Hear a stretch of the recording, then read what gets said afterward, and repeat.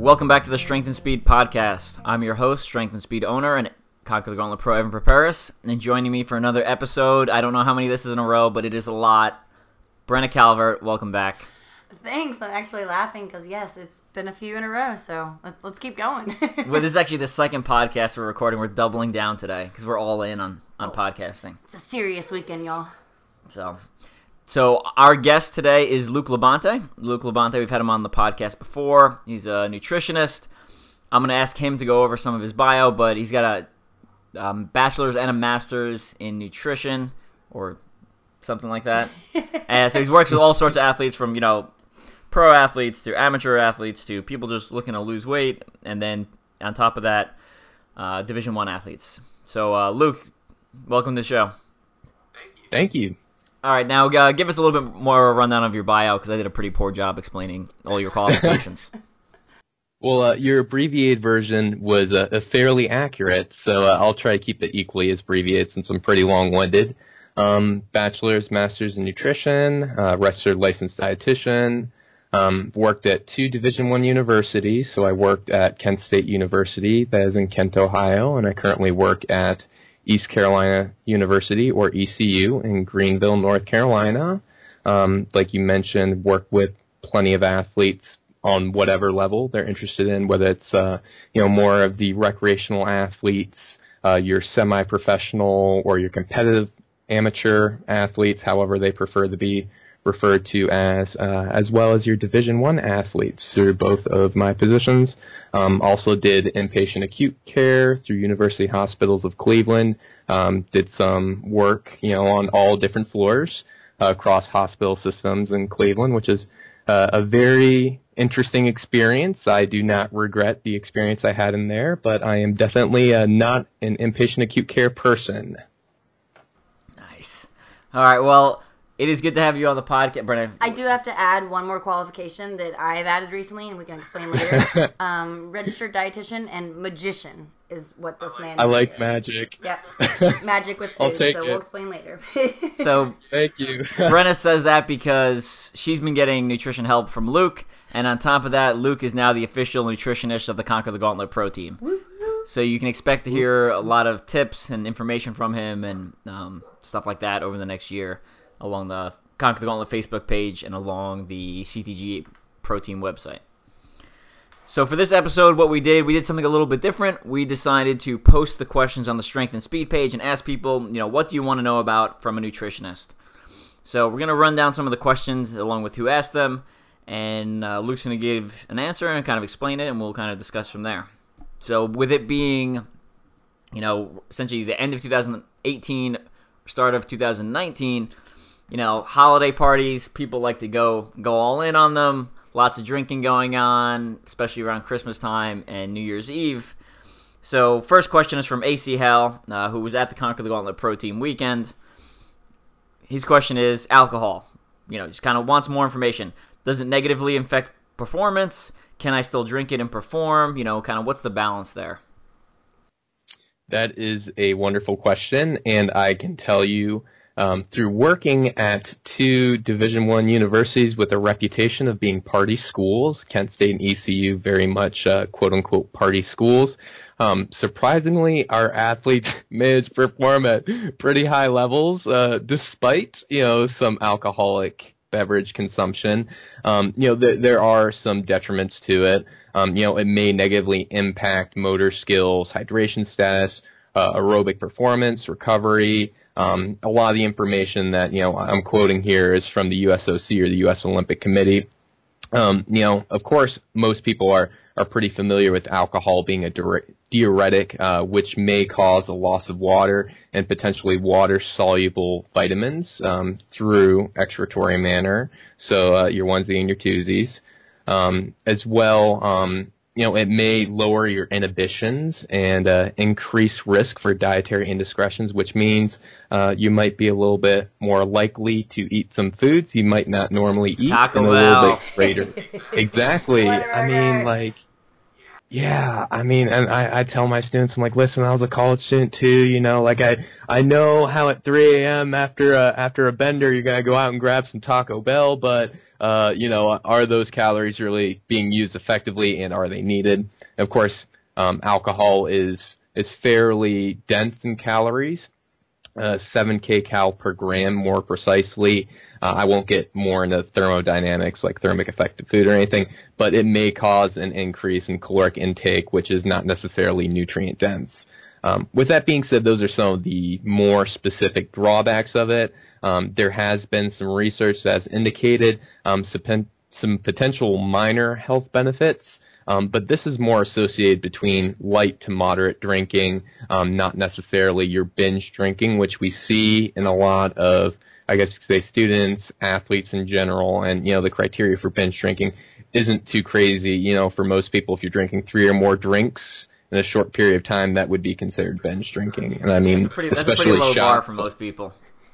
Oh, I know, right? It's nuts. Like when you look through the data and you see like 3 drinks in an hour, and you're like, oh, well, that's not too hard to throw back 3 drinks in an hour when you're sitting at a bar, sitting at a party. I mean, that's super. I mean, not saying I'm a huge drinker or anything, but I'm actually a huge lightweight. I get made fun of for it all the time, but, even in that respect, 3 drinks is not a whole lot. But anyhow, there are some potential health benefits.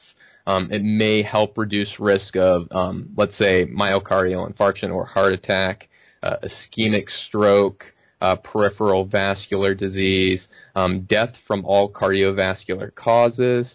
But a lot of this data is correlational, and, there's some theories about it regarding, those who drink light to moderately also have different lifestyle behaviors that may complicate that interpretation. But with that being said, if an athlete wants to perform at a high level, they can still consume alcohol. They just have to, understand moderation. If we're talking daily drinking for men, nowhere or nothing more than 1 to 2 drinks daily. For women, no more than 1 drink daily. And these are just general basic guidelines. Of course, there's like, for example, you have let's say a lineman, that weighs 350 pounds, obviously going to outdrink, OCR runner that weighs 175 pounds. But, there's a little bit of leeway with there depending on athlete weight and size. But if I had to give like a final verdict, I would say, it can be incorporated in your diet as long as your nutritional intake is appropriate to meet your energy needs, and it is not sacrificing any, I guess you could say, let me put it this way, so you're prioritizing the right foods instead of alcohol, and when you're consuming alcohol, you're being mindful that you also have to stay hydrated. That's also very important. If we're talking about being inside of an adaptive training phase, or if you're getting close to competition, I would avoid or limit consumption within 48 hours if possible. So let's say if you have a race on Saturday, I probably would not be drinking on Thursday or Friday. Limit that as much as possible. So I want to interrupt with you saying that right there. I personally, and then I've seen just recently on an Instagram story, Nicole Miracle had posted and was like one of those Instagram stories, asked me a question. And someone said, what do you do? What's your ritual pre-race night before? And she has stated, and we've seen on social media, and I too, a glass of wine the night before, because it kind of like calms your nerves, race jitters the night before. Mm-hmm. But again, is that completely against, for someone, a high-level athlete like Nicole or anybody else, she stays on her regimen or anybody else, and then that kind of lessens the nerves at night. But is that going to be affected? Like, will her body react to that the next day, or another person if they just had 1 glass of wine pre-race night? That's a great question. In honesty, I think 1 glass of wine is not going to make that very big of a detriment as long as you're maintaining good hydration, glycogen stores are full, you're prioritizing what you should be prioritizing, and, there's gives and takes, I guess you can say. If I have an athlete that says a glass of wine helps get me, my mind straight the night before. It helps me de-stress, helps me sleep, a little bit more appropriately. Even though it may disrupt sleep cycles, I don't foresee one glass of wine for most individuals really causing any negative detriment. But, sometimes I've heard of some guys, let's say, for example, like Tough Mudder, for example, definitely the days when I used to run Tough Mudder, it was, more camaraderie, more fun. And I remember having some buddies that would go out the night before and have like 3, 4, 5, 6 drinks and then, go like, hey, let's run 12 miles and do 20 obstacles tomorrow. But, and then again, we're talking about people who are at that sort of race. They're probably not trying to perform for winning or for maximal sports capacity. So, and honestly, I think it's individual, but I don't foresee one drink really compromising anything at that point.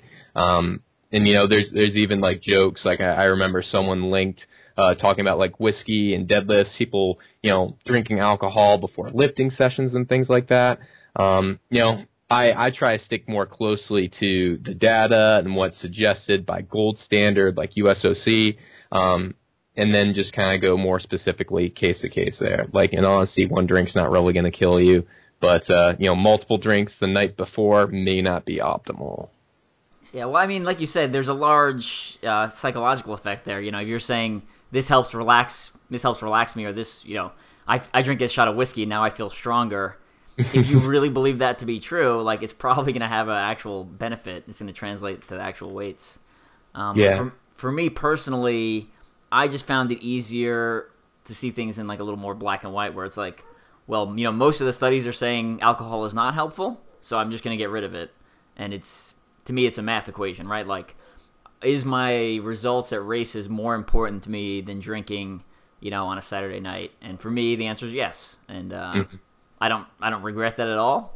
And I see it that way. I think there are some studies agree that like, red wine would help like vasodilation type stuff like that and heart health. But I don't know. I think you can get a lot of those benefits from other food sources and other products that have fewer negative side effects. Exactly. Like I like to compare it to, Lucky Charms, right? Like Lucky Charms on the box is like fortified with vitamins. And it's like, well, yeah, it's got vitamins in there. It's also got a ton of sugar. Like, so maybe you should get your vitamins from someplace else and not consume all that sugar. Well, and I can play devil's advocate to the alcohol thing and play both sides, because I can say, obviously I'm not promoting this or recommending it to anybody, but being a restaurant person, I drink heavier than probably most athletes.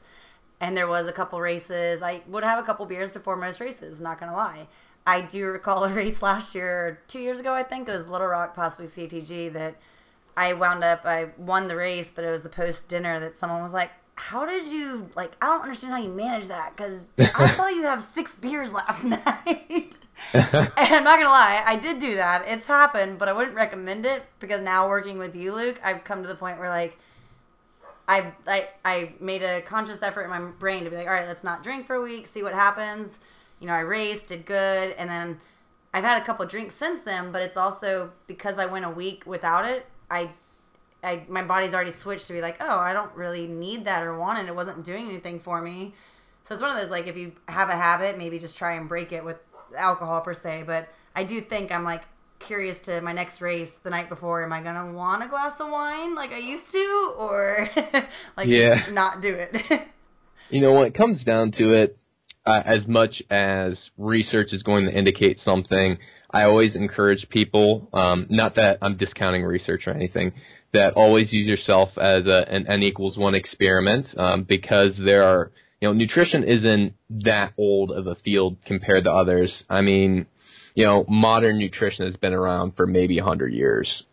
And every day there's new research coming out. Some research contradicts previous research based on research models and methods and things like that. So I always say, you know what? Try something. If it works for you, then great, continue with it. Don't push that on someone else, because maybe their body's adapted in a different way. And also just make sure, I guess you could say, be mindful of the things that you're doing, like trying, like maybe drinking, 3 bottles before isn't necessarily going to be conducive if we can see, all the scientific evidence indicating something. But if you're like, hey, maybe a glass before, like you're saying, there's that psychological element to it. And then as well, I can say that the placebo effect is very strong. So, I mean, if someone thinks they perform better by having a glass of wine the night before, and that's something that they enjoy and makes them feel great about themselves, by all means, like, continue to do that. Because, I mean, when it comes down to it, a lot of athletes are very ceremonial, very superstitious.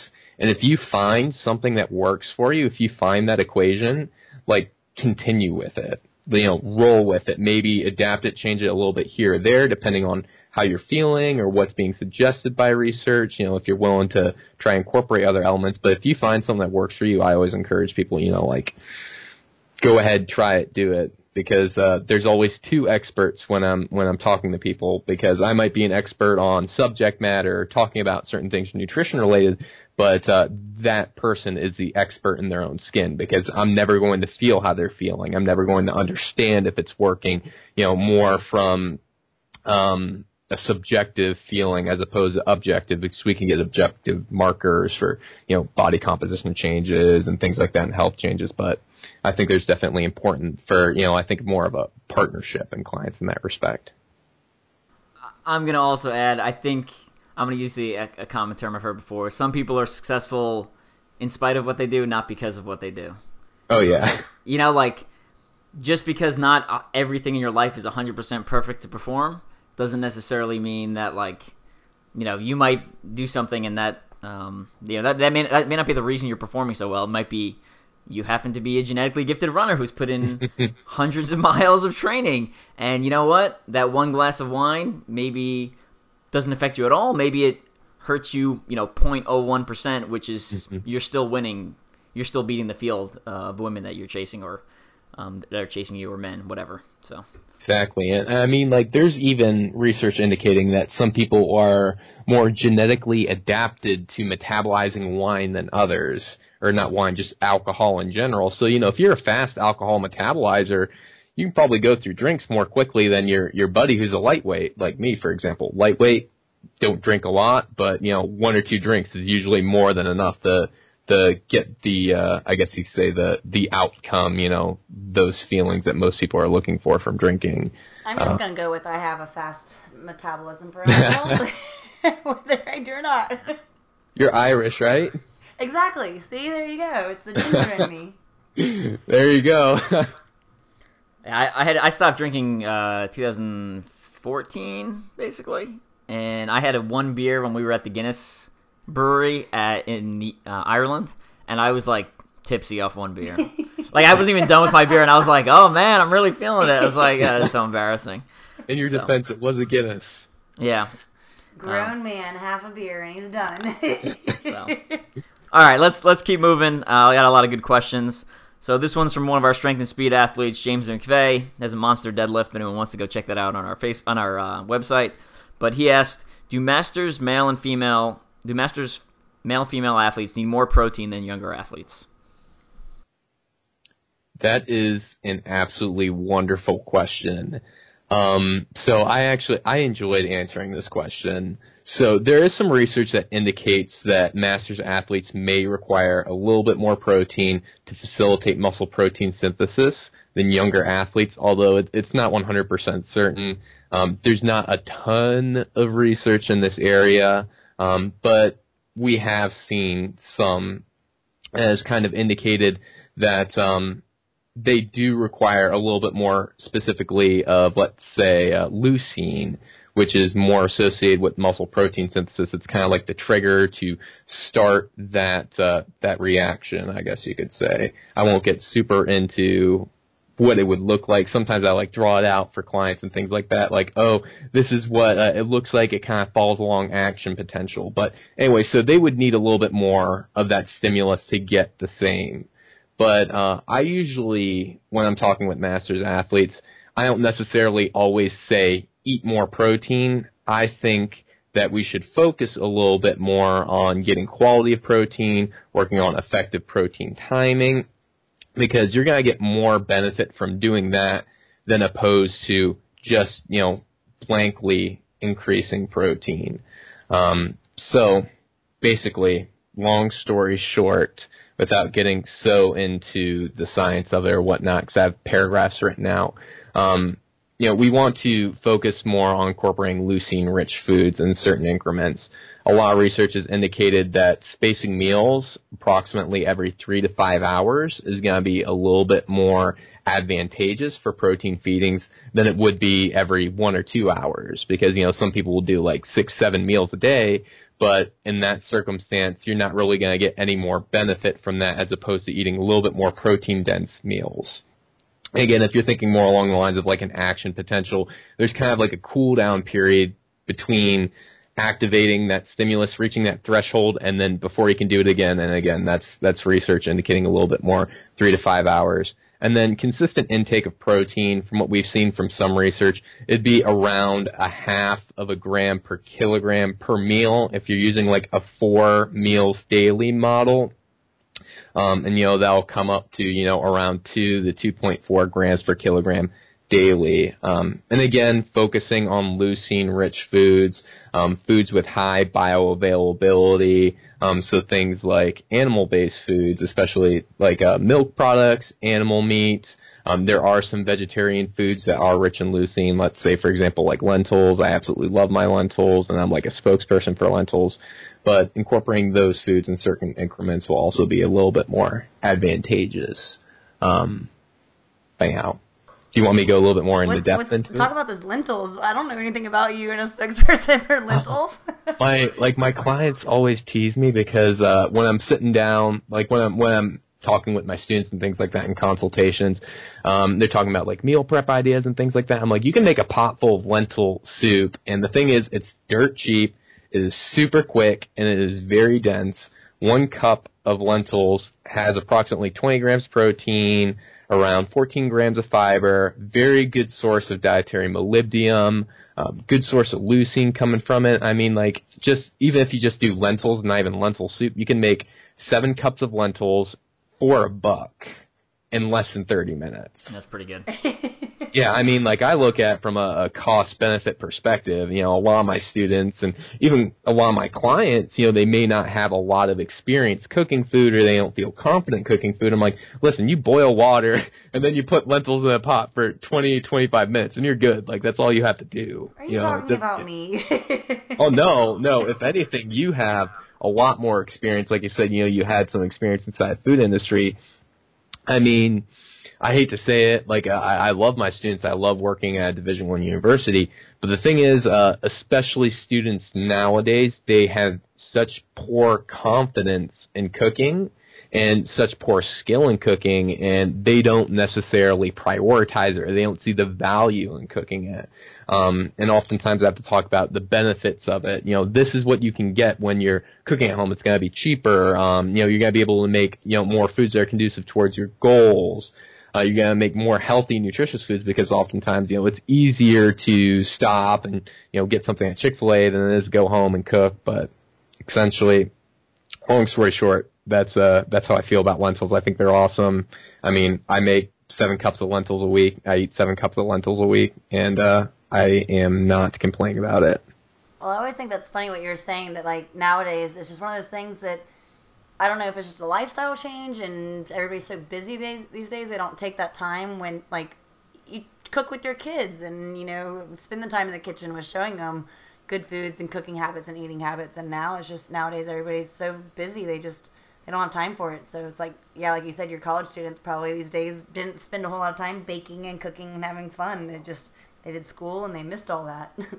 Yeah, it's definitely sad. Like I tell all my students, I understand the boat that you're in. Like I jokingly tell them, I'm not old, but I jokingly tell them I'm old, but I'm not that old. I understand what it's like to go to college in this millennia and have all these pressures placed on you. And sometimes us telling them, exercise, sleep 8 hours a night, have healthy social life, be a straight A student, do volunteer work, be part of extracurriculars, and eat healthy foods and, make all your foods at home. Sometimes it's unrealistic in that circumstance, especially seeing that, hey, this is their first time being an adult, being exposed to real life. I mean, I know adults that can't even handle, all of that, and they're well out of college, and they had that adulting experience. But, sometimes just describing them, hey, this is going to be significantly more cost effective. You're going to be able to eat foods that work towards your goals. You're going to be able to prepare foods for a lifetime. And I think that's important too, because, looking in the future generations, even though I keep my clients' goals in mind, their immediate goals, I'm thinking, well, if I'm telling you to do something, it's likely going to be doing something that I would want you to do for the rest of your lifetime. I mean, let's say, for example, client comes in and they're like, I heard eating chicken, broccoli, and rice for every meal is great. Should I do that? This is just an example. I'm not telling anyone to eat chicken, broccoli, and rice for every meal. But the first thing I ask them, I'll tell people to do that. I think that's a good idea. Boring. Don't listen to him. So I'm like, all right, person A, so you think that eating chicken, broccoli, and rice is going to be, something that you could do the rest of your life? And they're like, well, maybe not. I'm like, well, maybe we should work on habits that you can see yourself doing for the rest of your life. As opposed to working on all these small things, we look at big picture. I'm like, well, let's make sure that you're balancing your meals. Let's make sure that you're, using good cooking preparation. Let's make sure you're using great ingredients. Let's make sure there's variety in your diet, et cetera, et cetera, et cetera. And essentially, I believe in giving tools so that person can develop their own habits and their own skills through tools that I provide and education that I provide. They become more confident, and with that increase in confidence, comes an increase in efficacy and them actually following through and doing that, which will work towards their goals, I guess you can say.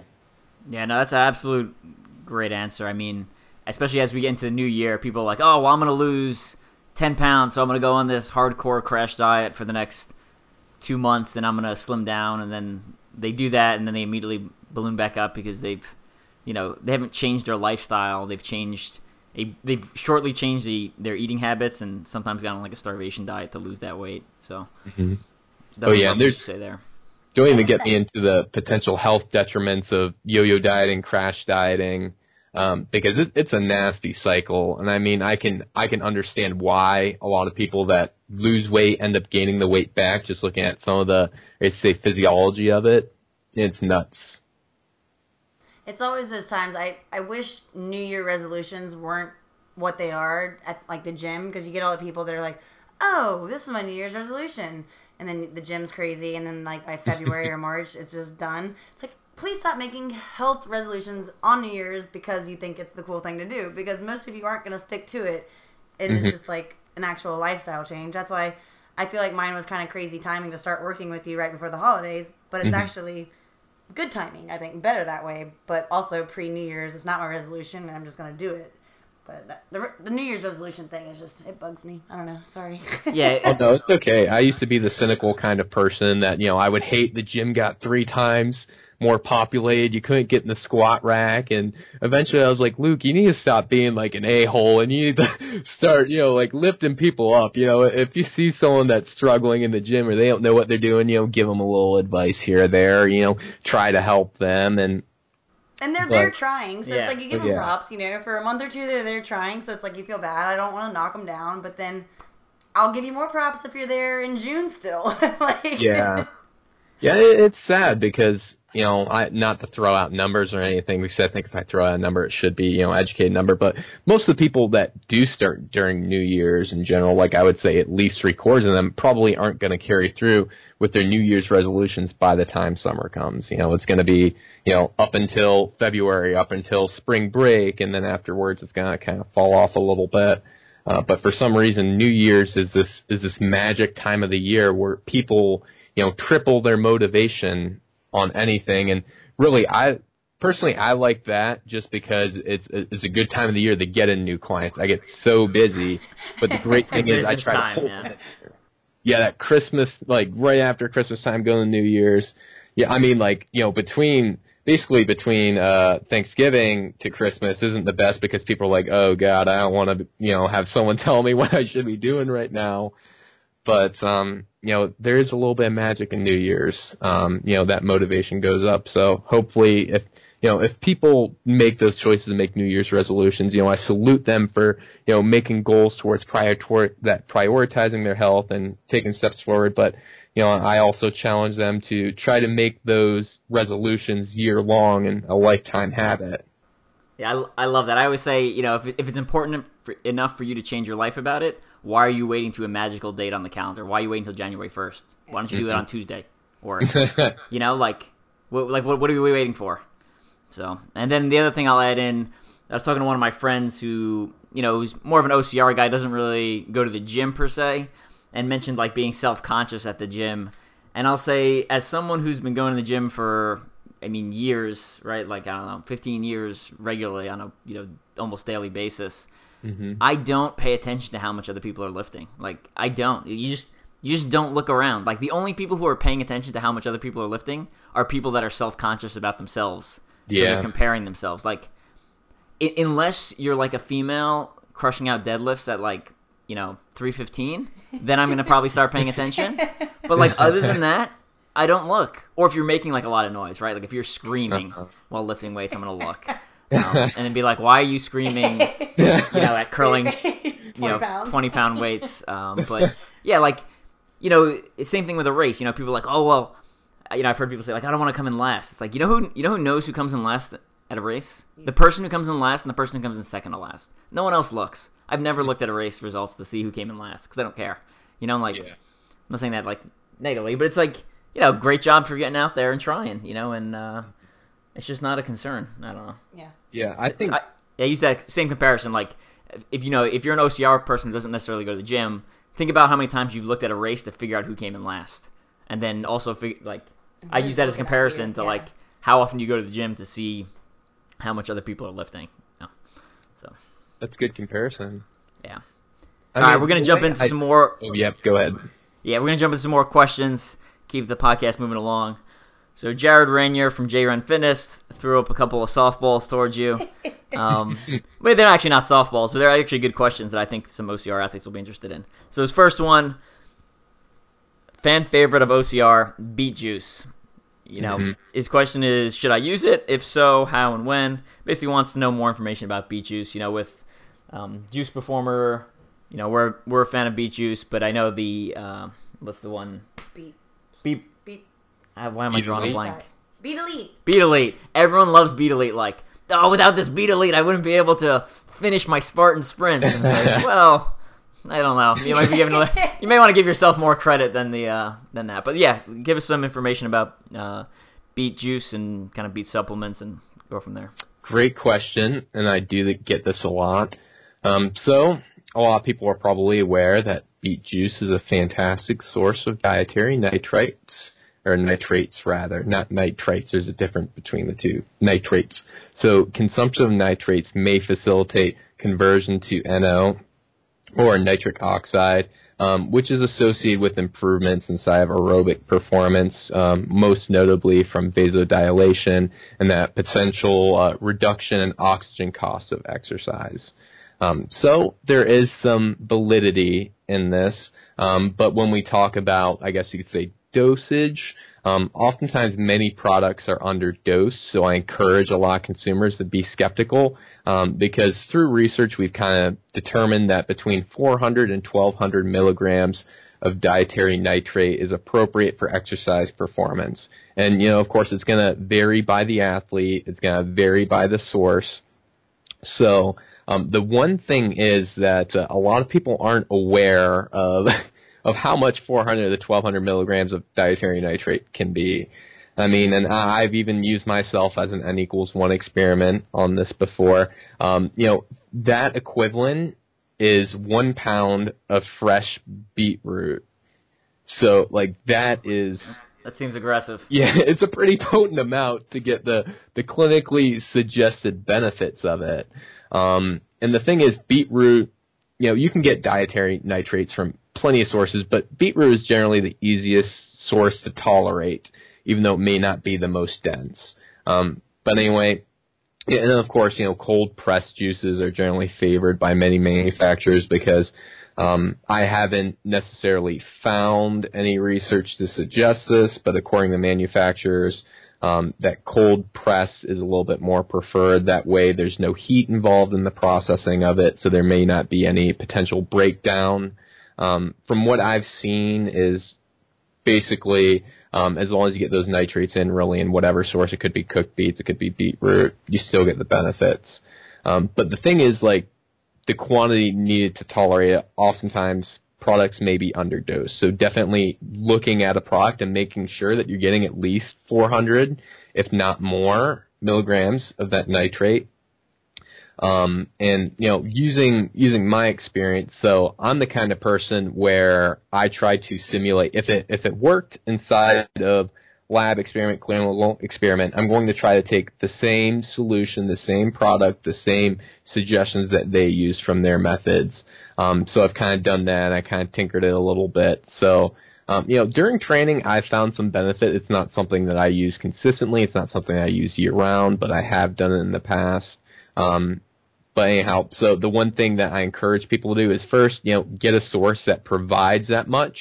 And then if it already has carbohydrate in it, let's say, for example, you're using straight beetroot that's cold milled, I would make sure that you dilute it fairly well so that the solution is less than 6% carbohydrate to the total solution, or the solute is less than 6%. That way it can be more optimally absorbed and tolerated. Because, I tell people, all right, take 1,200 milligrams of dietary nitrate in a cup with 8 ounces of water, and it's gut-wrenching. It's rough. It's, unless you get something, that's a little bit more processed, a little bit more refined, just doing straight beetroot, that's rough. But anyway, if you are going that route, dilute it, and it's going to be a pretty big solution. It wouldn't surprise me if, for an individual's needs, you're drinking, 16 to 20 ounces of diluted beet juice. And I would encourage them to start sipping on it, 60 through 120 minutes or an hour to 2 hours prior to the onset of the exercise. But the thing is, I also encourage people, I'm like, why don't you just have a diet that's very rich in nitrates too, so you can get the same benefits without necessarily having to use a supplement that you may or may not tolerate. Because I found in my training, if it's a training situation, I can usually tolerate beet juice relatively well. Sometimes better than others, I'll say that much. But then if it's before a race situation, I know before races or if I'm doing very high intensity work, I can't tolerate whatsoever. I get a lot of GI distress, and I won't go too much more in depth into the symptoms I experience. But it's not great. So always, if you're going to do it and you plan on doing it before a race, always try to simulate race conditions before using it. And you actually, what you said, something added a question I wanted to ask. Just kind of, you were speaking on cold pressed juices. Mm-hmm. To me, is it just this like a health trend? I remember a while ago, it was like everybody was buying a juicer and juicing their own vegetables and fruits. And it's like, okay, cool, everybody's being healthy, making these juices, getting all these nutrients they weren't getting, and had no idea that celery and carrots and kale mixed together tasted good and delicious. It doesn't. It doesn't. That was a bad example. I don't know. Anyways, but like, so I got a juicer, but now all of a sudden it's like, juicing's not good enough. Now you got to get cold pressed, because when you're juicing, you're basically just like beating the fruit or the vegetable and not getting the nutrients. Is that something that is all over time has been researched, that it's just evolving, or is this just like a trend that got people to buy juicers and then now like you go for the cold press stuff? Because to me it's like, okay, I got a juicer, but now I'm being told that juicing's not good enough, I need to get cold press, and it's like, well, why? I don't. In honesty, like, if from what I've read, and of course this isn't gonna be like 100% accurate to every situation, from what I've read, cold pressed for general health benefit is not necessarily absolutely needed. In reality, the only big difference, and this even goes a little bit into a question that we were asked, so I'll just kind of loop them in together. With juicing, you may lose some of the nutrients associated with that if you're, just getting rid of the outside of it. So like the exterior, closer to the exterior, you might lose fiber, you might lose some nutrients that naturally lie closer to that exterior. So, there's some loss there. Excessive heat may indicate marginal breakdown of certain heat-sensitive nutrients, but it's nothing that, oh no, I cooked this, or oh no, I used a juicer that got a little warm, like my nutrients are all gone, this is a waste. Like, please don't feel like that. I think a lot of it is marketing trends and, just minor percentages and differences. But, I usually ask my clients, there's definitely a lot of health benefits to getting in plant-based foods, fruits, vegetables, et cetera, et cetera. But I'm like, well, do you prefer eating or drinking them? And if you prefer drinking them, are you willing to pay for the convenience and potential loss, like the edible portion of what you're getting, loss in money and loss in nutrition with that? I mean, green juices and just juicing in general is not a bad substitution, especially for those who have very, I guess, say, distinct food preferences. Like if I have a lot of clients that are like, I absolutely refuse to eat fruits and vegetables. I'm like, well, how do you feel about smoothies or juice or things like that? I mean, I guess it's just if you're willing to pay for convenience, and if you don't like eating them, go ahead. But personally, I like it. That's why you're throwing spinach in my smoothies and stuff. Bingo. All right, I'm on to you. She's catching on. She's like, it's not magic anymore. Crap. She's getting on to me. So, going to keep rolling along the same topic. So, one of the Conquer the Gauntlet Pro Team sponsors, Juice Performer, does beet juice, but they also do cherry juice. So, Jared Renier also asked a follow-up question related to cherry juice. So, he basically wanted to know, should I use it, and kind of if so, when? And we just talked about this, so I'm excited that this was a question. Yeah, cherry juice is definitely a pretty hotly contested, I guess, say, supplement or product inside of sports nutrition, because it has been clinically demonstrated to reduce blood markers consistent with inflammation. So there is validity there, but I always encourage people to think around what context for it to be used, because inflammation isn't necessarily a bad thing.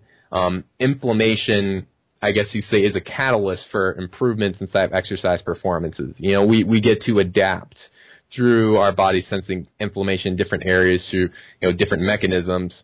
So, it's appropriate for improving. You gotta, for, let's say, muscle tissue, for example, lifting weights, you have to break muscle down to build them back up. But that inflammation response is actually associated with building those muscles up stronger and larger if you're going more for hypertrophy. I mean, there's even, if you get in some very niche supplements used by some strength training athletes, some bodybuilding athletes, they use supplements that actually increase inflammation. That way their body can, recover from that and potentially recover even stronger. It might reduce time for recovery, but they might get a little bit more recovery benefit over a longer period of time. I haven't looked specifically in the research of it, but I am aware of those products out there. But what I can say is that, there's mixed research regarding usage of anti-inflammatory exogenous compounds, so things like cherry, vitamin E, vitamin C, during adaptation phases of training. So oftentimes, I had a lot of athletes that were using these products. I say that they can be beneficial under some circumstances. So I asked them, under what's their goal of taking it? Under what circumstances are they taking it? Because basically, let's say a lot of research demonstrates, best practice for usage of 8 to 12 ounces twice a day. If you're doing this 4 to 5 days prior to competition to facilitate recovery and so you can perform optimally during that event, or if you're using it for 2 to 3 days after that competition for recovery if desired. But the thing is, if you're doing adaptation training, especially that regarding muscular strength, muscular endurance, things like speed work where you're working more on not even necessarily the aerobic element, but a little bit more of the muscle end of that development, it's probably not going to be optimal because it might be a very small rate limiter on your gains in that circumstance. So, and I'll say, not that I'm telling to everyone to do as I do, but I'm one who believes in incorporating more anti-inflammatory foods during a tapering phase, going into a race and recovering from a race so I can start getting the training a little bit sooner. So under those circumstances, I think it's ideal for kind of like a daily supplement for people to use during adaptation phases of training. Probably not the most ideal. Yeah, I think that was an absolutely great answer. Not all products and not all foods are good at all times of the day or times of the year, depending on your training season. An example is like some of the endurance fuels I use, right? Like high nutrition stuff. Like I wouldn't sit around my couch eating those because I'm not burning that type of calories and I don't need that type of fuel income. It's not meaning the food's bad for you. It's just like, that's not what I need right now. And bad timing. Bad timing, yeah. Definitely circumstantial. And, I definitely use the cherry juice that way. Like if I'm tapering for something, I increase my cherry juice intake. But if it's early, January, February, March, before I actually start racing, I'm not typically taking cherry juice because I want that, like you were saying, I want that inflammation to cause adaptation. Every time, my mom loves me, so she's always concerned about my health. So every time we do one of these like big races, I'm limping around afterwards and I look terrible. And she's like, take some ibuprofen. And I'm like, no, I refuse to take ibuprofen.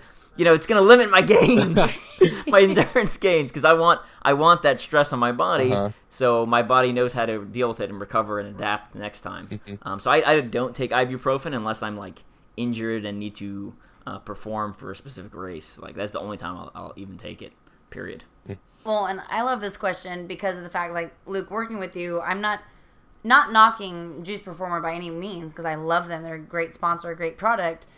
But for those that don't know or say, I sought out your help to educate myself basically more so I can make better choices. But it was like I saw Juice Performer. I tried the cherry juice. I loved it. It tasted good. It says on the can it helps fight inflammation. So I was taking it and drinking it. Like after, a hard workout, I drink it because that's what I was just thinking. And then after talking with you, and it makes sense, like when you explain this. So your answer was awesome because I'm not saying don't, but you corrected me and like you don't need to drink it every day because like you said, you want that inflammation, but you also told me, hey, the week before the race, if you're going to start taking that so that come race day, inflammation's done. And it's like, okay, cool. So definitely seek out the help from someone like you that has proper answers, and it's not against the product or company because again, they are selling and trying to make money off their product. So yeah, it says helps reduce inflammation, but it's not going to have more science on the can, obviously. But so I love it, and it's good. It was tasting. It's way better than the beet juice, in my opinion, and does different things. But now I know, like, okay, don't drink it every day because it tastes good, and you're like thinking it helps. Like I now know to wait until race week or something when it's going to benefit me more. So that was a really good question, Jared. Thank you. Thanks, Jared. Sweet. All right, then one more from Jared. We covered one of these already. He was asking about drinking versus eating greens, so we're gonna kind of skip over that one. But I do want to hit up his other question, which is, should I use a multivitamin? So basically, he wants to know, is it really helping? Is it an actual safety net, or am I just turning my urine neon colored for fun? I'm glad I'm on this podcast because these are great questions I want to know. Yeah, I feel bad because there were more questions, but in honesty, I think, from what we discussed pre-show, I think these were going to be the ones that would impact the most people listening. There's some that were very specific. And I always joke around. I always say only Sith deal in absolutes. If you're a Star Wars nerd, you'll pick that up. Boom. Love it. Never seen it. Only Sith deal in Don't make me go get my lightsaber. But anyway, because a lot of products, a lot of things will make certain claims like this will always do this will always do that. I'm the kind of person that's going to say, hey, this is very likely to do this, or this will probably do this, but I'm not going to bet my license. I'm not going to bet my career on saying that it will. So, anyhow, so I try to make, my answers specific enough to provide the education that someone needs, but also broad enough to, protect licensing, and then as well, so I don't get any angry emails like, you said that this wouldn't do this and it did this. I'm like, well, you know what, out of 8 billion people on the planet, there's going to be one person that may not necessarily, be the outlier in that. There's going to be one person that doesn't necessarily affect that person the same as, 99.9% of the rest of the population. I mean, even if you look at research statistics, there's always a group of non-responders. There's always a small group of individuals who, for whatever reason, genetically, lifestyle, gender, et cetera, it just didn't apply to them. By the way, so multivitamin use. So in my experience, multivitamin can be a good tool, but it's not absolutely essential for everyone, especially if you're consuming a balanced diet that yields sufficient energy for weight maintenance or weight gain, because generally the athletes who prioritize their nutrition and are eating at maintenance or for weight gain are likely getting all of their micronutrient needs. And so in that circumstance, probably not needed, and a lot of research has demonstrated that there's not necessarily any performance or health benefit to exceeding those recommendations unless your diet is not providing the optimal amount of what you need. With that being said, there are some athletes who may see some benefit in this, and this may be those who are restricting intake for weight management. So if someone's restricting their energy intake by 10%, just generally speaking, that's 10% less nutrition they may theoretically be missing out on. Oftentimes when I work with an athlete on weight management program, I'm like, all right, well, we're going to be implementing more nutrient-dense foods to make sure you're getting your micronutrient needs during weight loss. But, we're humans. We make errors. Oftentimes, we're not going to eat our diet 100% as it's prescribed. There's going to be days where we're traveling. There's going to be days where it's holidays. There's going to be days where, for whatever reason, we can't get to the grocery store and make food. And on those days where, there's that, that minor window of, hey, I only got, 80, 90% of this need. How am I going to make up the extra 10%? Generally, your basic multivitamin can fill in that gap. So anyhow, those restricting weight may see benefit in it. Those who omit certain foods or food groups from their diet may also see benefit. So if anyone's, following a certain type of diet, let's say like vegetarian, for example, maybe you're not getting your B12. Under that circumstance, supplementing with multivitamin or a specific, nutrient in that circumstance would be advantageous. So that's another circumstance. And potentially those with an anatomical or physiological dysfunction causing a reduction in absorption. Some examples of that would be athletes with cystic fibrosis, gastric bypass, someone with inflammatory bowel. There's 100 different, dysfunctions that may cause limited absorption. So in those circumstances, hey, it's probably going to be your benefit to take in a little bit extra just to make sure you get that optimal absorption, get as much absorption as you can. And basically, if I were to give a verdict on this, some people, it gives them a clear conscience at night knowing that they took a multivitamin, or it's something that they did every day since they were a child. They took a multivitamin. I mean, you don't need the top tier $40 a month multivitamin. If your diet's in the right place, you can afford to get, the one-a-day men's, for a few bucks a month, and you're going to be okay. If you're one of the people in the categories that I kind of talked about, I would consider seeing your physician or registered dietitian for supplement recommendations.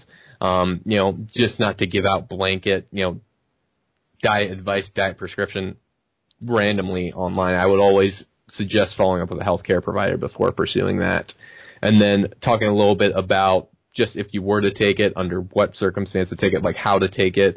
Oftentimes people take a multivitamin on an empty stomach with coffee in the morning, which is not necessarily the best guidelines for that, because some of the nutrients in that coffee may actually inhibit absorption of some of the nutrients inside that multivitamin. So I always encourage people to take a multivitamin with a well-rounded meal that does not include coffee or tea, but it should include a good fat source. That way you can optimize those fat-soluble vitamin consumption, so things like A, D, E, K.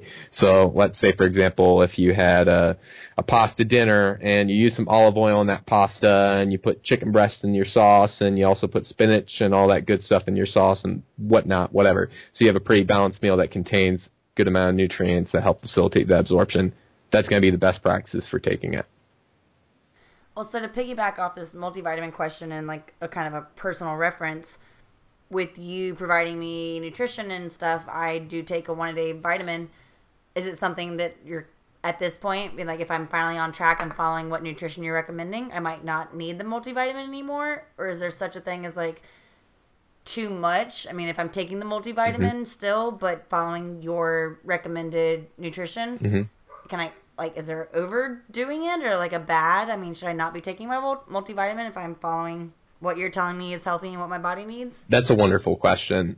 So, in honesty, most of your vitamin and mineral supplements out there, well, let me say this, most of your multivitamin supplements out there are dosed that they won't really cause any toxicity issues. You're not going to reach toxicity with water soluble. So we're making the joke having colorful pee, having neon pee.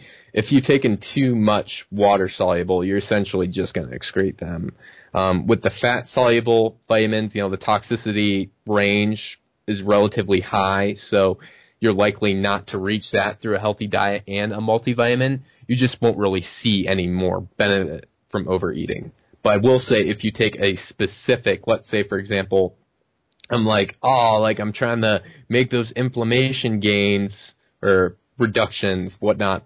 So I'm going to take a standalone vitamin E supplement, which is fat soluble, and you take like a butt ton of vitamin E, you're probably much more likely to reach that toxicity range because you're taking a specific one ingredient vitamin. But for just a multivitamin, that has one pretty standard size pill, you're going to be okay. Very rare. I can't say 100% of the time. I could say under most circumstances, you're going to be okay. And from what I've found, most of the athletes that I talk to that, are really serious about their diet, like I said, it might help them sleep a little bit better at night.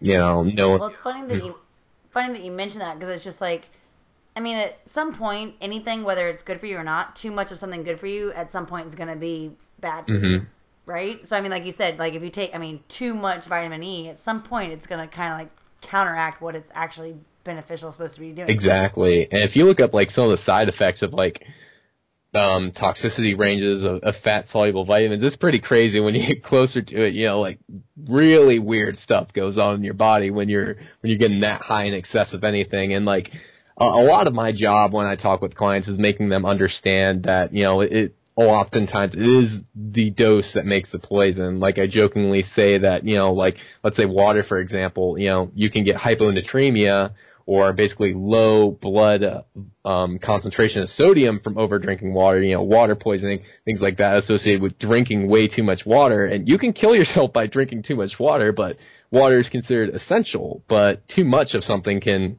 definitely cause negative consequences. Oh, and I think back to the very beginning, it's all about balance, like with the alcohol question, about balance, because I was talking to you, I brought up like pickles. I was like, because a cucumber is a vegetable, so where does a pickle fall on the like vegetable spectrum?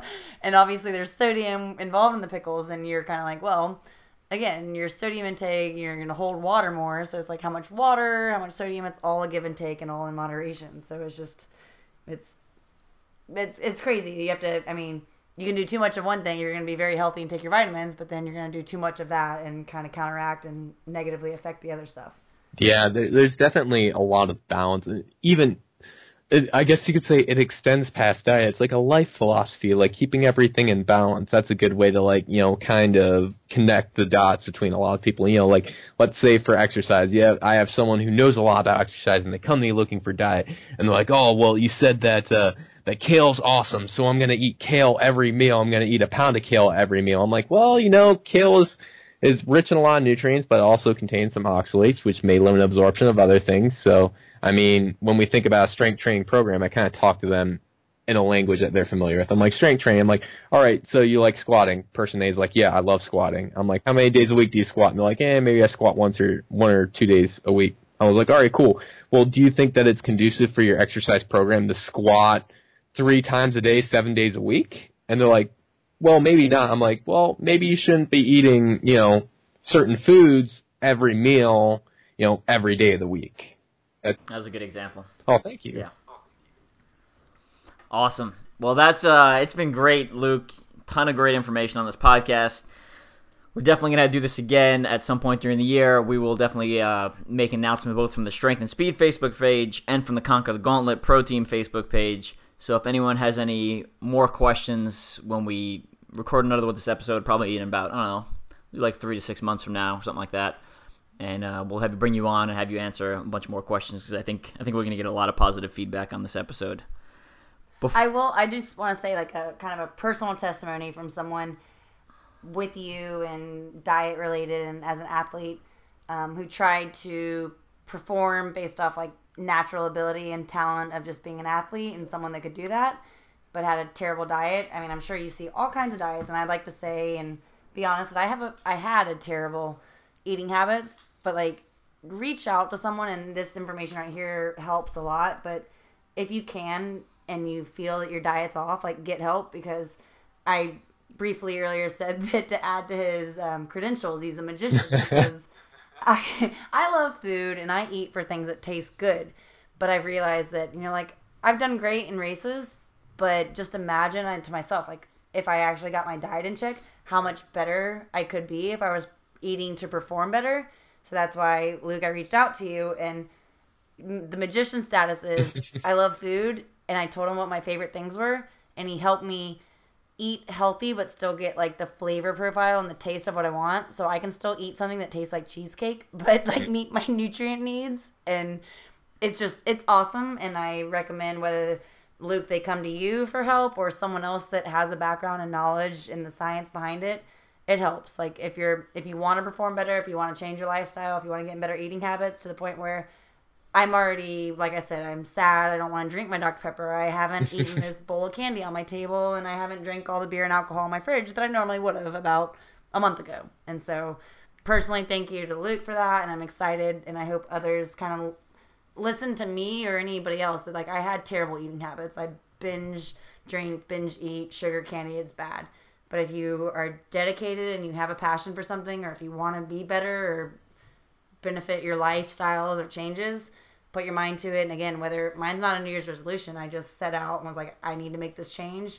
And it's been, I think, maybe going on close to about a month, Luke, now. I'm about to come on maybe 4 weeks, that I've already seen awesome benefits. And all I want to do is just like share it with others. Like, oh my gosh, I was this person that had terrible stuff and I never thought I'd change, and I love it. So I'm not giving up drinking because I have a beer in my hand and I still eat bad, but because of what you've taught me, like, I know that this weekend I didn't go crazy. I went and had a healthy lunch today and was like, in moderation. I'm learning. So thank you. You're doing great. And thank you for the kind words. I wish that I could put magic on my resume, but unfortunately it's not one of my skills, but I will take it. I will take it if referred to by others. That's awesome. So, and I'll throw in that as someone who's been involved in fitness and, with my job, you have to take mandatory fitness tests, every couple of months. Over the years, especially when we were younger, it almost seemed like it didn't matter what you ate. You could just eat whatever. But you add up 3 years, 5 years, a decade of nutritional choices, and like the people who were consistently making, bad nutritional choices but were genetically gifted or maybe had a higher training volume when they were younger. Like I've just seen those people progressively gain weight and progressively get slower, progressively get weaker. While like I feel like I haven't made any significant gains. I've just been like really steady and really consistent for what most people consider a really long time. And it's kind of led me to where I am today in my kind of fitness journey. So just my 2 cents in there. And if you read my book, Strength and Speed's Guide to Elite Obstacle Course Racing, I actually put the nutrition part. It's like in one of the first 3 or 4 chapters, because I know when I was like first getting involved in fitness, one of the things I would do is like I'd read the book, and like the nutrition's always the last chapter in the book, and I always be like, yeah, whatever. I'm running a lot. I'll just eat whatever I want. It will be fine. And it's like, well, I mean, you could do that, but that's like, if you really want to perform at your best, that's really not the best way to go about things. So I am biased, but I do agree with that. Yeah. Yeah. So are we getting to the fun part now? Yeah, we're getting to the fun part. It's all fun. So we're gonna close out the podcast. So we've got 3 people on. We'll do one thing you do not like. You tell something. Brenna, just take over. Say you look at me. What is something that you look at me and you wouldn't know, or like it's everybody that knows me, give a little secret into your life. So we're gonna start with our guest. Put you on the spot. Oh. For those that know you or something kind of random, is there like what would be a random fact that you'd like to share that not everybody knows about you? So I'll share a random fact that I think surprisingly very few people know about me. And honestly, there may only be like 2 or 3 people that know this about me. Getting serious. It's intense. So I refuse to wear bow ties. I hate bow ties. I look absolutely Have you been silly. asked to wear a bow tie a lot? Yeah. That's a real deep. That's so personal. I feel like I'm like peering into your soul right now.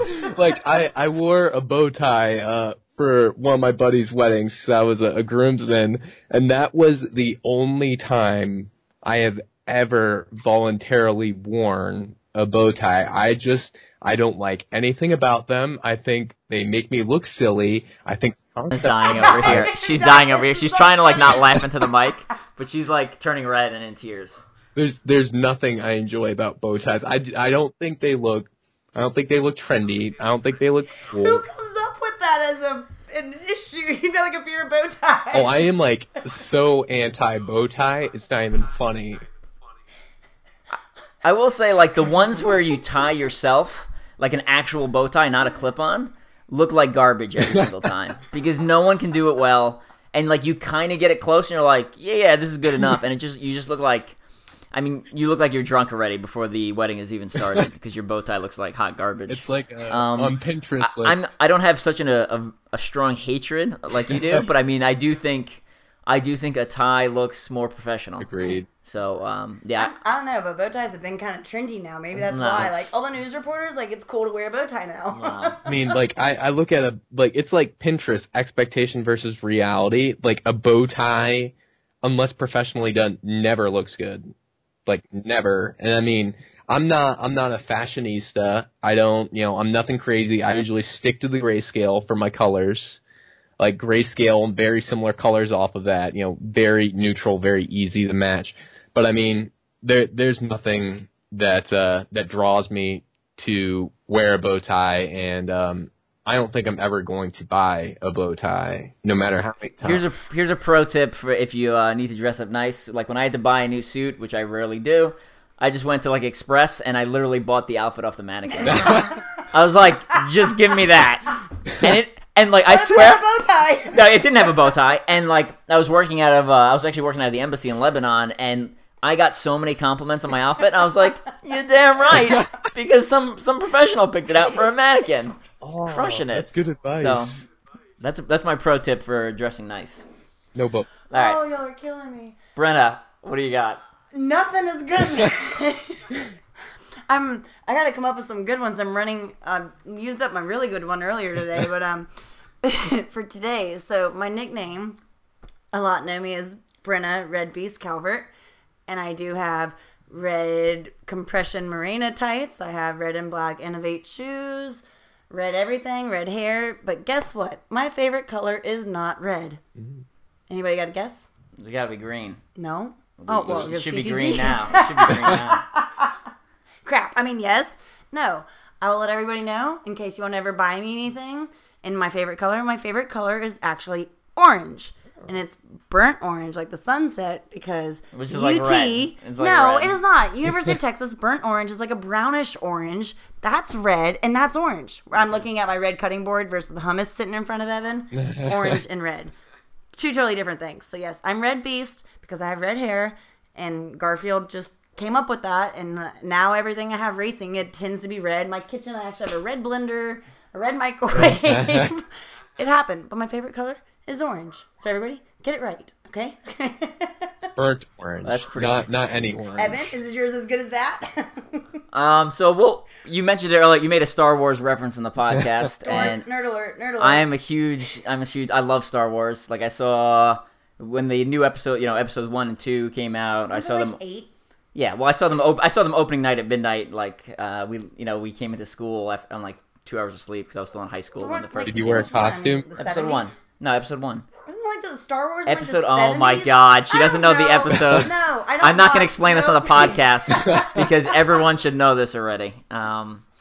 Anyway, where I was going with that is, so I have a pretty sweet lightsaber at my house. Brenna just fell out of her chair. It's like because I was like debating whether to buy it because it was expensive and like you're like, what the hell am I going to do with this thing? But it looks awesome, and my 4-year-old daughter loves it. No, smidge. So it is like, I like chase her around the house with it. It lights up. It makes noise. It's legit. Super awesome. This company called Ultra Sabers makes them. If anyone else wants to go like all nerd out. My lightsaber for real. That beats my blanket and teddy bear. You have a lightsaber. Yeah, I'll put an Instagram video on it when this posts or something because it's baller. I need it. Yeah, it's one of those things where people don't want to admit it. They're like, this is the greatest purchase I've ever made. So next pro team takeover event, Evan is bringing his lightsaber. Sword fighting lesson. You gotta go all in. I go all in on everything when it's something interests me. So, all right, that's gonna wrap up the podcast. Before we go, final shout outs. Luke, you want to give any family, friends, sponsors? How do people get in touch with you? How do people get signed up under your program? Awesome. Shout out. So First one to my lovely fiance Liz, who is currently working at the hospital right now, doing the work that I am not willing to do. She's a BSN, a nurse, so kudos to her. She's a great support and always willing to be behind me in anything I choose to pursue, so thank you. Friends, family, all the love, of course, strength and speed. Always a pleasure working with our athletes and, of course, teammates and whatnot. Shout out to Cleveland Obstacle Racing Alliance, or COBRA, a great group of guys and gals up in Northeast Ohio. So if you're ever in the area, want to train, or if you're looking to join a group, I would encourage you to look into there. Of course, Conquer the Gauntlet Pro Team. Look forward to working with you all. And if you want to get a hold of me, I have Facebook, I have Instagram, I have Twitter, but I don't really check my Twitter. But what's your Instagram? So I stopped tagging the wrong Luke Labonte, which I've done for over a year now. That one dude is like, what? Yeah, that's inside scoop. He's been tagging like another Luke Labonte. Some random Luke Labonte. He's been tagging like all my strength and speed posts. It took me. And like, yeah. It took me like a year. You? Stop tagging me. I looked at his page and it like has like almost no posts. It's like one of those dudes who created a page and like is like, I don't. So it's like the second strength and speed post because it's all tagged by you. So. Anyway, sorry. What's your Instagram handle? If you want to get me through Instagram, it's L_squared_R. If you want to get me at Facebook, it is, well, you just Google search my name, Luke Labonte, or it is Facebook.com. LUC, not LUKE like Luke Skywalker. Yeah. No big deal. I'm very French. I am exceedingly French. So you can find me at Facebook.com/LRLabonte. If you want to reach me through email, shoot me an email at labonterluke@gmail.com. If you're interested in any services, just reach out. I'll tell you the next step. There's paperwork involved, confidentiality, all that good stuff. But anyhow, that is me. Awesome. Well, my shout out, I mean, it's a perfect episode. My shout out is to you. Because like I said, I kind of started working with you based off from mainly we're teammates, strength and speed teammates, and had heard you on podcast with Evan. I looked to Evan for recommendations, and I trust his expertise, and you were one of the people, I made a post on Facebook, like, who uses who for nutrition information or meal prep, and all these people came up with stuff, and your name was mentioned. I was like, wait, that's like a teammate. Let me go with someone that I feel comfortable with, and thank you for everything you've done, and I'm excited that, like, me working with you, I think it's going to be great for the pro team, because I think a lot of us need that help, and again, I think everybody, whether they admit it or not, might need some nutritional help. So I've got it, and thank you, because I've already felt improvement. So yeah, I'm excited to see what 2019 holds, and I will give a lot of credit to my new magician friend. It's been a pleasure. Awesome. Just head over to the Conquer the Gauntlet Pro Team Facebook page. We have a lot of new sponsors. Well, I don't say a lot. We have several new sponsors coming on for 2019. So just head over there. There's definitely going to be some stuff you want to get involved in. Not only Luke, but some training stuff like that. So check it out. That's about all we got. We will catch all you later. Thanks again, Luke, for coming on. Yep, no problem. It's been a pleasure, and I look forward to the next time.